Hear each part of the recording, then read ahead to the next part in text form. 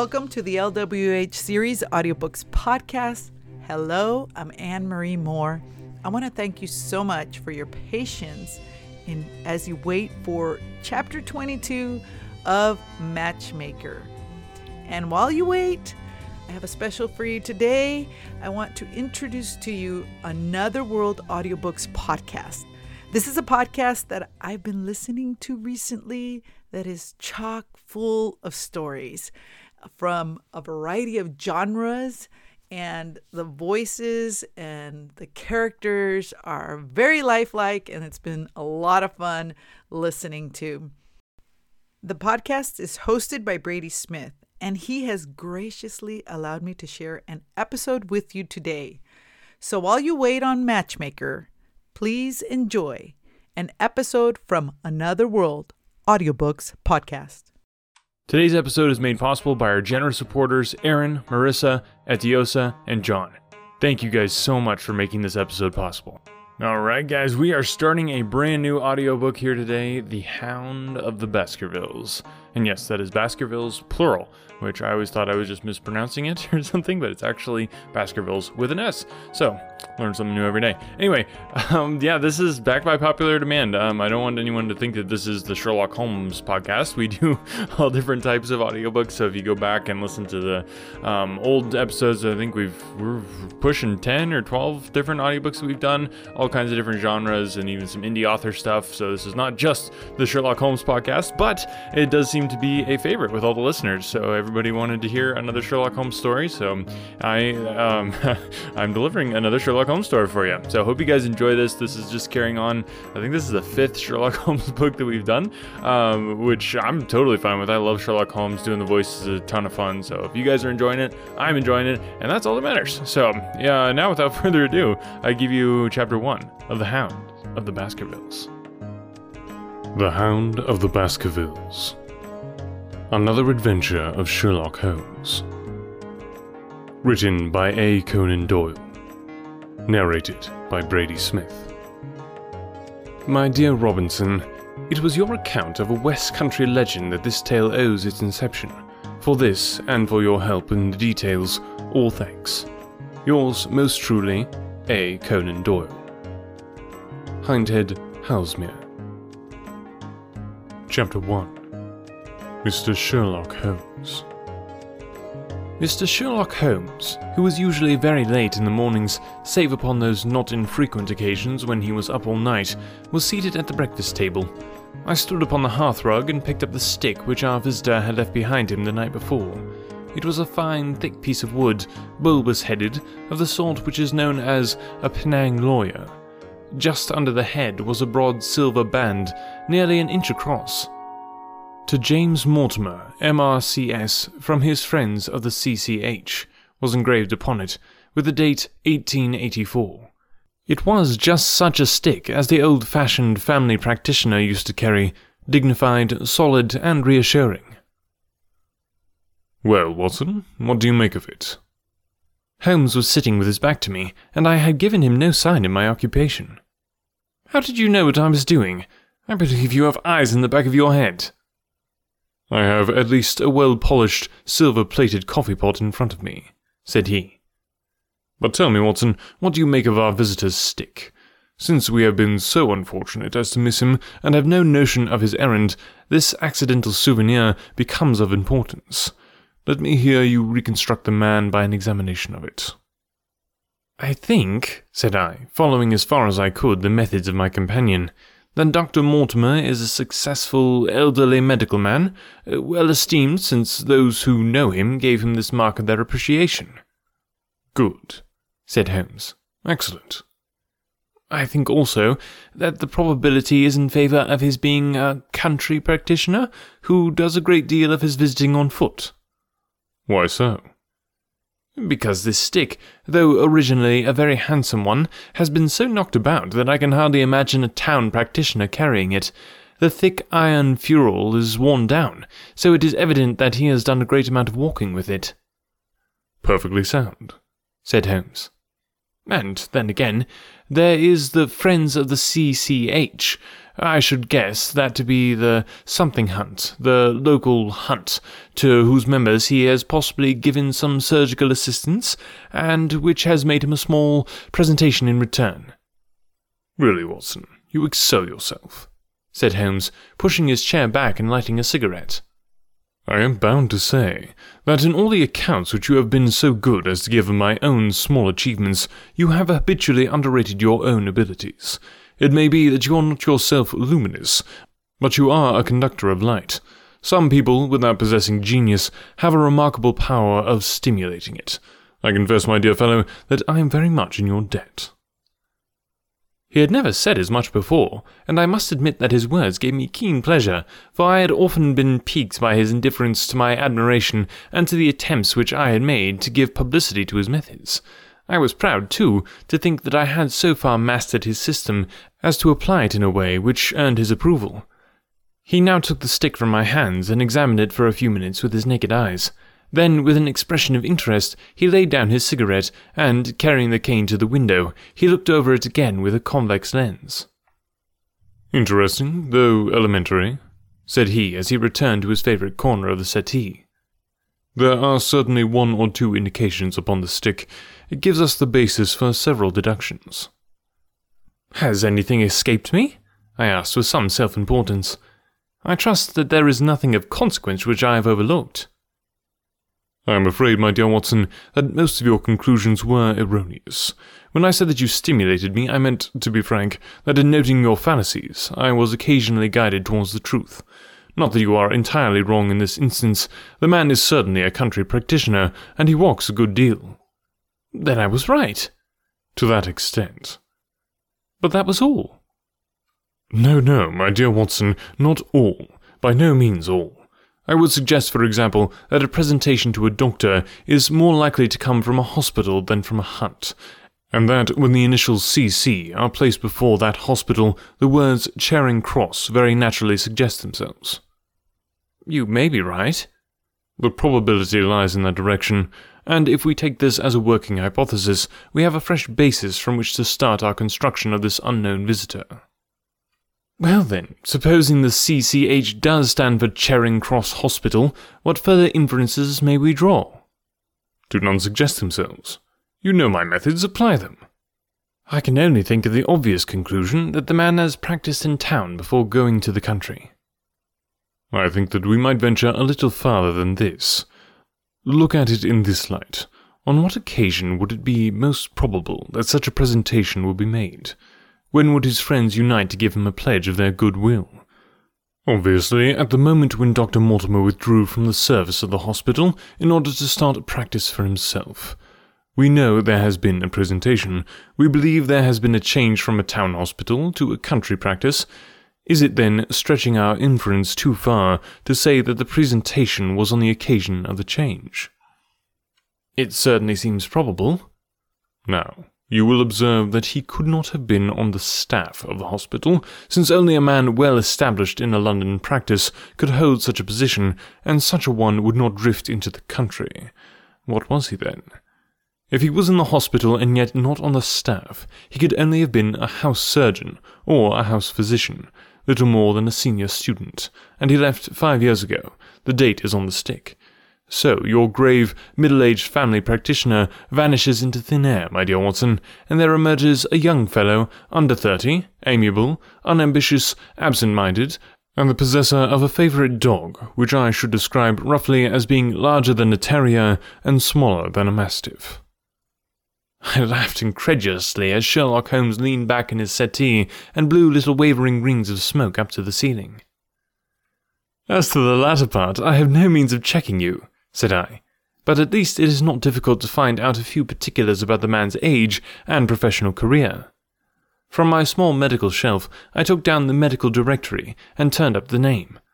There were several Mortimers, but only one who could be our visitor. I read his record aloud.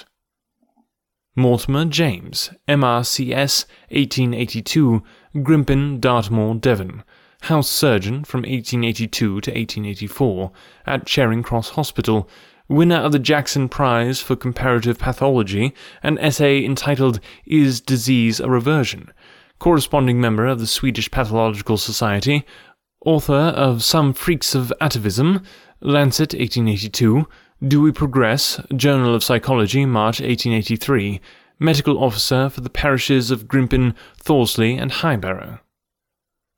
No mention of that local hunt, Watson, said Holmes with a mischievous smile.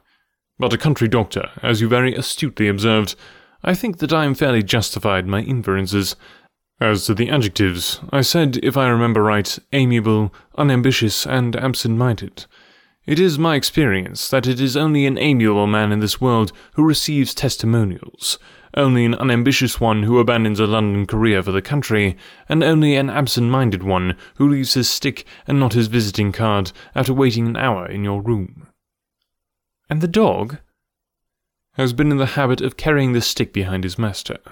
Being a heavy stick, the dog has held it tight by the middle, and the marks of his teeth are very plainly visible. The dog's jaw, as shown in the space between these marks, is too broad in my opinion for a terrier, and not broad enough for a mastiff. It may have been, yes, by Jove, it is a curly-haired spaniel. He had risen and paced the room as he spoke. Now he halted in the recess of the window. There was such a ring of conviction in his voice that I glanced up in surprise. My dear fellow, how can you possibly be so sure of that? For the very simple reason that I see the dog himself on our very doorstep, and there is the ring of its owner. Don't move, I beg you, Watson. He is a professional brother of yours, and your presence may be of assistance to me. Now is the dramatic moment of fate, Watson, when you hear a step upon the stair which is walking into your life, and you know not whether for good or ill. What does Dr. James Mortimer, the man of science, ask of Sherlock Holmes, the specialist in crime? Come in. The appearance of our visitor was a surprise to me, since I had expected a typical country practitioner. He was a very tall, thin man, with a long nose like a beak, which jutted out between two keen grey eyes, set closely together and sparkling brightly from behind a pair of gold-rimmed glasses. He was clad in a professional but rather slovenly fashion, for his frock-coat was dingy and his trousers frayed. Though young, his long back was already bowed, and he walked with a forward thrust of his head and a general air of peering benevolence. As he entered, his eyes fell upon the stick in Holmes's hand, and he ran towards it with an exclamation of joy. "Ah, I am so very glad," said he. "I was not sure whether I had left it here or in the shipping office. I would not lose that stick for the world." A presentation, I see, said Holmes. "Yes, sir." From Charing Cross Hospital? "From one or two friends there on the occasion of my marriage." Dear, dear, that's bad, said Holmes, shaking his head. Dr. Mortimer blinked through his glasses in mild astonishment. "Why was it bad?" "Only that you have disarranged our little deductions. Your marriage, you say?" "Yes, sir. I married and so left the hospital, and with it all hopes of a consulting practice, it was necessary to make a home of my own." Come, we are not so far wrong after all, said Holmes. And now, Dr. James Mortimer... Mr., sir, Mr. A humble MRCS. And a man of precise mind, evidently. A dabbler in science, Mr. Holmes. A picker-up of shells on the shore of the great unknown ocean. I presume that it is Mr. Sherlock Holmes who I am addressing, and not... No, this is my friend, Dr. Watson. Glad to meet you, sir. I have heard your name mentioned in connection with that of your friend. You interest me very much, Mr. Holmes. I had hardly expected so dolichocephalic a skull, or such well-marked supraorbital development. Would you have any objection to my running my fingers along your parietal fissure? A cast of your skull, sir, until the original is available, would be an ornament to any anthropological museum. It is not my intention to be so fulsome, but I confess that I covet your skull. Sherlock Holmes waved our strange visitor into a chair. You are an enthusiast in your line of thought, I perceive, sir, as I am in mine, said he. I observe from your forefinger that you make your own cigarettes. Have no hesitation in lighting one. The man drew out paper and tobacco and twirled the one up in the other with surprising dexterity. He had long, quivering fingers, as agile and restless as the antennae of an insect. Holmes was silent, but his little darting glances showed me the interest which he took in our curious companion. "I presume, sir," said he at last, "that it was not merely for the purpose of examining my skull that you have done me the honour to call here last night and again today?" "No, sir, no, though I am happy to have had the opportunity of doing that as well. I came to you, Mr. Holmes, because I recognise that I am myself an unpractical man, and because I am suddenly confronted with the most serious and extraordinary problem, recognising as I do that you are the second highest expert in Europe." "Indeed, sir. May I inquire who has the honour to be the first?" asked Holmes with some asperity. "To the man of precisely scientific mind, the work of Monsieur Bertillon must always appeal strongly." "Then had you not better consult him?"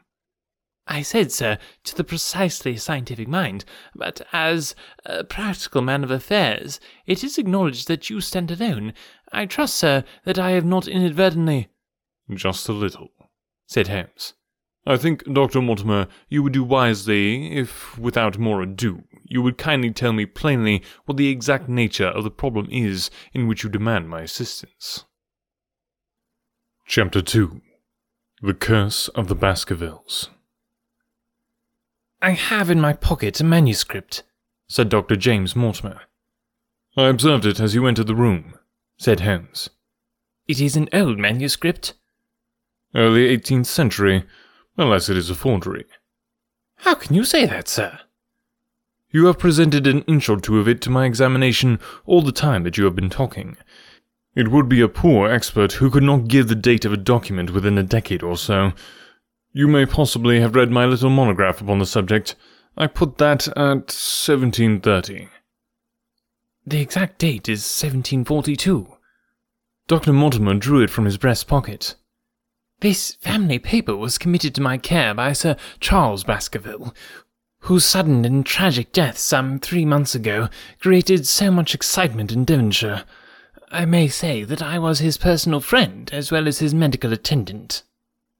He was a strong-minded man, sir, shrewd, practical, and as unimaginative as I am myself, yet he took this document very seriously, and his mind was prepared for just such an end as did eventually overtake him." Holmes stretched out his hand for the manuscript and flattened it upon his knee. "You will observe, Watson, the alternative use of the long S and the short. It is one of the several indications that enabled me to fix the date." I looked over his shoulder at the yellow paper and the faded script. At the head was written Baskerville Hall, and below in large scrawling figures 1742. "It appears to be a statement of some sort." "Yes, it is a statement of a certain legend which runs in the Baskerville family." "But I understand that it is something more modern and practical upon which you wish to consult me." "Most modern, most practical, pressing matter, which must be decided within 24 hours. But the manuscript is short, and is innately connected with the affair. With your permission, I will read it to you." Holmes leaned back in his chair, placing his fingertips together, and closed his eyes, with an air of resignation. Dr. Mortimer turned the manuscript to the light, and read in a high, cracking voice the following curious, old-world narrative. "Of the origin of the Hound of the Baskervilles there have been many statements, yet as I come in a direct line from Hugo Baskerville, and as I had the story from my father, who also had it from his, I have set it down with all belief that it occurred even as it is here set forth. And I would have you believe, my sons, that the same justice which punishes sin may also most graciously forgive it, and that no ban is so heavy that by prayer and repentance it may be removed. Learn then from this story not to fear the fruits of the past, but rather to be circumspect in the future, that those foul passions whereby our family has suffered so grievously may not again be loosed to our undoing. Know then that in the time of the Great Rebellion, the history of which by the learned Lord Clarendon I most earnestly commend to your attention, this manor of Baskerville was held by Hugo of that name, nor can it be gainsaid that he was a most wild, profane, and godless man. This, in truth, his neighbours might have pardoned, seeing that saints have never flourished in those parts. but there was in him a certain wanton and cruel humour which made his name a byword through the West. It chanced that this Hugo came to love, if indeed so dark a passion may be known under so bright a name, the daughter of a yeoman who held land near the Baskerville estate. But the young maiden, being discreet and of good repute, would ever avoid him, for she feared his evil name. So it came to pass that one Michaelmas, this Hugo, with 5 or 6 of his idle and wicked companions, stole down upon the farm, and carried off the maiden, her father and brothers being from home, as he well knew. When they had brought her to the hall, the maiden was placed in an upper chamber, while Hugo and his friends sat down to a long carouse, as was their nightly custom. Now, the poor lass upstairs was like to have her wits turned at the singing and shouting and terrible oaths which came up to her from below. For they say that the words used by Hugo Baskerville when he was in wine were such as might blast the man who said them. At last, in the stress of her fear, she did that which might have daunted the bravest and most active man, for by the aid of the growth of ivy which covered, and still covers, the south wall, she came down from under the eaves, and so homeward across the moor, there being 3 leagues betwixt the hall and her father's farm. It chanced that some little time later, Hugo left his guest to carry food and drink, with other worse things perchance, to his captive, and so found the cage empty, and the bird escaped. Then, as it would seem, he became as one that hath a demon, for rushing down the stairs into the dining hall, he sprang upon the great table, flagons and trenchers flying before him, and he cried aloud before all the company that he would that very night render his body and soul to the powers of evil, if he might but overtake the wench. And while the revellers stood aghast at the fury of the man, one more wicked, or it may be more drunken than the rest, cried out that they should put the hounds upon her. Whereat Hugo ran from the house, crying to his grooms that they should saddle his mare and unkennel the pack, and giving the hounds a kerchief of the maid's, he swung them to the line, and so off full cry in the moonlight over the moor. Now, for some space, the revellers stood agape, unable to understand all that had been done in such haste. But anon their bemused wits awoke to the nature of the deed which was like to be done upon the moorlands. Everything was now in an uproar, some calling for their pistols, some for their horses, and some for another flask of wine. But at length some sense came back to their crazed minds, and the whole of them, 13 in number, took horse and started in pursuit. The moon shone clear above them, and they rode swiftly abreast, taking that course which the maid must needs have taken if she were to reach her own home. They had gone a mile or 2 when they passed one of the night shepherds upon the moorlands, and they cried to him to know if he had seen the hunt. And the man, as the story goes, was so crazed with fear that he could scarce speak. But at last he said that he had indeed seen the unhappy maiden with the hounds upon her track. "But I have seen more than that," said he, "for Hugo Baskerville passed me upon his black mare, and there ran mute behind him such a hound of hell as God forbid should ever be at my heels." So the drunken squires cursed the shepherd, and rode onward, but soon their skins turned cold, for there came a galloping across the moor, and the black mare, dabbled with white froth, went past with trailing bridle and empty saddle. Then the revellers rode close together, for a great fear was on them, but they still followed over the moor, though each, had he been alone, would have been right glad to have turned his horse's head. Riding slowly in this fashion, they came at last upon the hounds. These, though known for their valour and their breed, were whimpering in a cluster at the head of a deep dip, or goyle, as we call it, upon the moor, some slinking away, and some with starting hackles and staring eyes, gazing down the narrow valley before them. The company had come to a halt, more sober men, as you may guess, than when they started. The most of them would by no means advance, but 3 of them, the boldest, or it may be the most drunken, rode forward down the goyle. Now it opened into a broad space in which stood 2 of those great stones, still to be seen there, which were set by certain forgotten people in the days of old. The moon was shining bright upon the clearing, and there, in the centre, lay the unhappy maid where she had fallen, dead of fear and fatigue.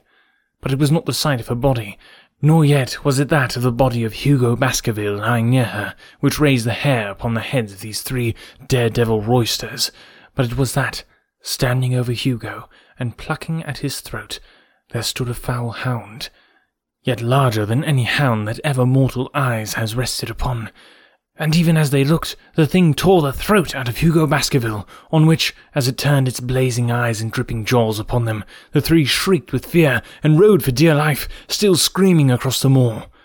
One, it said, died that very night of what he had seen, and the other twain were but broken men for the rest of their days. Such is the tale, my sons, of the coming of the hound, which is said to have plagued the family so sorely ever since. If I have set it down, it is because that which is clearly known hath less terror than that which is but hinted at and guessed. Nor can it be denied that many of the family have been unhappy in their deaths, which have been sudden, bloody, and mysterious. Yet may we shelter ourselves in the infinite goodness of Providence, which would not forever punish the innocent beyond that third or fourth generation which is threatened in Holy Writ. To that Providence, my sons, I hereby commend you, and I counsel you, by way of caution, to forbear from crossing the moor in those dark hours when the powers of evil are exalted. This from Hugo Baskerville to his sons, Roger and John, with instructions that they say nothing thereof to their sister Elizabeth. When Dr. Mortimer had finished reading this singular narrative, he pushed his spectacles up on his forehead and stared across at Mr. Sherlock Holmes. The latter yawned and tossed the end of his cigarette into the fire. "Well?" said he. "Do you not find it interesting?" "To a collector of fairy tales." Dr. Mortimer drew a folded newspaper out of his pocket. "Now, Mr. Holmes, we will give you something a little more recent. This is the Devon County Chronicle of May 14th of this year. It is a short account of the facts elicited at the death of Sir Charles Baskerville, which occurred a few days before that date." My friend leaned a little forward, and his expression became intent. Our visitor readjusted his glasses and began. "The recent sudden death of Sir Charles Baskerville, whose name has been mentioned as the probable Liberal candidate for Mid-Devon at the next election, has cast a gloom over the county. Though Sir Charles had resided at Baskerville Hall for a comparatively short period, his amiability of character and extreme generosity had won the affection and respect of all who had been brought into contact with him. In these days of noir riches, it is refreshing to find a case where the scion of an old county family, which has fallen on evil days, is able to make his own fortune, and to bring it back with him to restore the fallen grandeur of his line. Sir Charles, as is well known, made large sums of money in South African speculation. More wise than those who go on until the wheel turns against them, he realized his gains and returned to England with them. It is only 2 years since he took up his residence at Baskerville Hall, and it is common talk how large were those schemes of reconstruction and improvement which had been interrupted by his death. Being himself childless, it was his openly expressed desire that the whole countryside should, within his own lifetime, profit by his good fortune, and many will have personal reasons for bewailing his untimely death. His generous donations to local and county charities have been frequently chronicled in these columns. The circumstances connected with the death of Sir Charles cannot be said to have been entirely cleared up by the inquest, but at least enough has been done to dispose of those rumours to which local superstition has given rise. There is no reason whatever to suspect foul play, or to imagine that death could be from any but natural causes. Sir Charles was a widower, and a man who may be said to have been in some ways of an eccentric habit of mind. In spite of his considerable wealth, he was simple in his personal tastes, and his indoor servants at Baskerville Hall consisted of a married couple named Barrymore, the husband acting as butler, and the wife as housekeeper.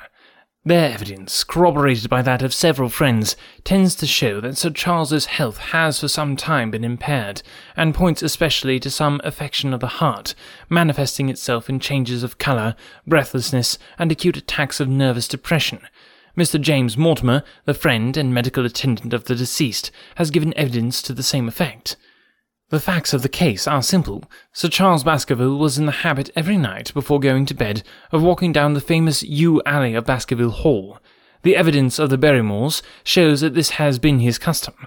On the 4th of May, Sir Charles had declared his intention of starting next day for London, and had ordered Barrymore to prepare his luggage. That night he went out as usual for his nocturnal walk, in the course of which he was in the habit of smoking a cigar. He never returned. At 12 o'clock, Barrymore, finding the hall door still open, became alarmed, and lighting a lantern, went in search of his master. The day had been wet, and Sir Charles's footmarks were easily traced down the alley. Halfway down this walk there is a gate which leads out onto the moor. There were indications that Sir Charles had stood for some little time here. He then proceeded down the alley, and it was at the far end of it that his body was discovered. One fact which has not been explained is the statement of Barrymore that his master's footprints altered their character from that time that he passed the moor gate, and that he appeared from thence onward to have been walking upon his toes. One Murphy, a gipsy horse-stealer, was on the moor at no great distance at the time, but he appears by his own confession to have been the worse for drink. He declares that he heard cries, but is unable to state from what direction they came. No signs of violence were to be discovered upon Sir Charles's person, and though the doctor's evidence pointed to an almost incredible facial distortion, so great that Dr. Mortimer refused at first to believe that it was indeed his friend and patient who lay before him, it was explained that that is a symptom which is not unusual in cases of dyspnea and death from cardiac exhaustion. This explanation was borne out by the post-mortem examination, which showed long-standing organic disease, and the coroner's jury returned a verdict in accordance with the medical evidence. It is well that this is so, for it is obviously of the utmost importance that Sir Charles's heir should settle at the Hall and continue the good work which has been so sadly interrupted. Had the prosaic finding of the coroner not finally put an end to the romantic stories which had been whispered in connection with the affair, it might have been difficult to find a tenant for Baskerville Hall. It is understood that the next of kin is Mr. Henry Baskerville, if he be still alive, the son of Sir Charles Baskerville's younger brother. The young man, when last heard of, was in America, and inquiries had been instituted with a view to informing him of his good fortune. Dr. Mortimer refilled his paper and replaced it in his pocket. Those are the public facts, Mr. Holmes, in connection with the death of Sir Charles Baskerville. I must thank you, said Sherlock Holmes, for calling my attention to a case which certainly presents some features of interest.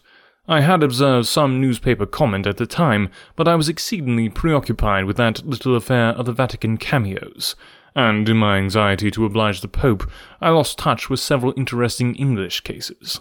This article, you say, contains all the public facts? It does. Then let me have the private ones. He leaned back, put his fingertips together, and assumed his most impassive and judicial expression. In doing so, said Dr. Mortimer, who had begun to show signs of some strong emotion, I am telling that which I have not confided to anyone. My motive for withholding it from the coroner's inquiry is that a man of science shrinks from placing himself in the public position of seeming to endorse popular superstition. I had the further motive that Baskerville Hall, as the paper says, would certainly remain untenanted if anything were done to increase its already rather grim reputation. For both these reasons, I thought that I was justified in telling rather less than I knew, since no practical good could result from it. But with you, there is no reason why I should not be perfectly frank. The moor is very sparsely inhabited, and those who live near each other are thrown very much together. For this reason, I saw a good deal of Sir Charles Baskerville. With the exception of Mr. Frankland of Laughter Hall and Mr. Stapleton, the naturalist, there are no other men of education within many miles. Sir Charles was a retiring man, but the chance of his illness brought us together, and a community of interest in science kept us so. He had brought back much scientific information from South Africa, and many a charming evening we have spent together, discussing the comparative anatomy of Bushmen and the Hottentot. Within the last few months, it became increasingly plain to me that Sir Charles's nervous system was strained to the breaking point. He had taken this legend which I have read you exceedingly to heart, so much so that, although he would walk in his own grounds, nothing would induce him to go out upon the moor at night. Incredible as it may appear to you, Mr. Holmes, he was honestly convinced that a dreadful fate overhung his family, and certainly the records which he was able to give of his ancestors were not encouraging. The idea of some ghastly presence constantly haunted him, and on more than one occasion he has asked me whether I had, on my medical journeys at night, ever seen any strange creature, or heard the baying of a hound. The latter question he put to me several times, and always with a voice which vibrated with excitement. I can well remember driving up to his house in the evening some 3 weeks before the fatal event. He chanced to be at his hall door. I had descended from my gig, and was standing in front of him, when I saw his eyes fix themselves over my shoulder, and stare past me with an expression of the most dreadful horror. I whisked round and had just time to catch a glimpse of something which I took to be a large black calf passing at the head of the drive. So excited and alarmed was he that I was compelled to go down to the spot where the animal had been and look around for it.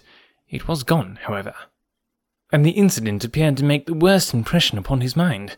I stayed with him all the evening, and it was on that occasion, to explain the emotion which he had shown, that he confided to my keeping that narrative which I read to you when first I came. I mention this small episode because it assumes some importance in view of the tragedy which followed, but I was convinced at the time that the matter was entirely trivial, and that his excitement had no justification. It was at my advice that Sir Charles was about to go to London. His heart was, I knew, affected, and the constant anxiety in which he lived, however chimerical the cause of it might be, was evidently having a serious effect upon his health. I thought that a few months among the distractions of town would send him back a new man. Mr. Stapleton, a mutual friend who was much concerned at his state of health, was of the same opinion. At the last instant came this terrible catastrophe.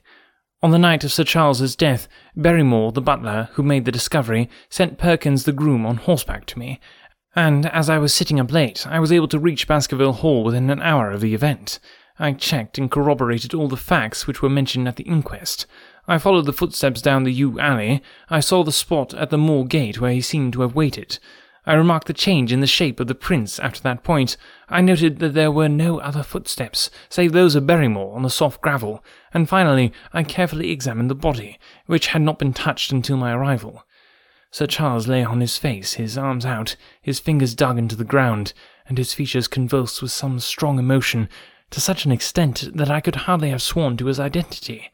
There was certainly no physical injury of any kind. But one false statement was made by Barrymore at the inquest. He said that there were no traces upon the ground round the body. He did not observe any, but I did, some little distance off, but fresh and clear. Footprints? Footprints. A man's or a woman's? Dr. Mortimer looked strangely at us for an instant, and his voice sank almost to a whisper as he answered, "Mr. Holmes, they were the footprints of a gigantic hound." Alrighty, thank you guys so much for tuning in and listening today. It is just such an honor to me to have so many loyal listeners who just keep tuning in episode after episode. This is, I don't know, I feel like we're really starting to build a little bit of a family, and I really enjoy that. Thank you so much again to our supporters who have actually pledged monthly contribution to the podcast. We have Marissa, Aaron, Etiosa, and John. So thank you guys so much for being supporters of the podcast. You made this episode possible, and as you know, a listener to this podcast who's not a supporter yet, and I say yet, I just want to know, I want you to know that this episode was made possible by the generous donations of Marissa, Etiosa, Aaron, and John. So you can thank them for this moving on to this new Sherlock Holmes adventure. So thank you guys so much for listening, and remember to share the podcast. That is the best way. I know it is tough times right now for a lot of people, and so I don't want you to feel like, oh, I have to start contributing to the podcast or anything like that. It means so much to me when you do, but if you can't, it's totally free for you to just tell somebody about the podcast. I love telling other people about new podcasts that I found and that I enjoy, so if you are enjoying this, go ahead and tell somebody. Who knows, you might be introducing them to their new favorite podcast. Alright, thanks so much for listening, guys. We will catch you next time. I hope you enjoyed this special episode today. And for my romance enthusiast, if you didn't get enough romance today, then I want to encourage you to go listen to Brady Smith's reading of Emma. He does a great job with Jane Austen's story, and I just discovered it yesterday. So I'm hooked, and I'm listening, and he does such a great job. Thank you once again for tuning in to the LWH Series Audiobooks podcast, and have a great day.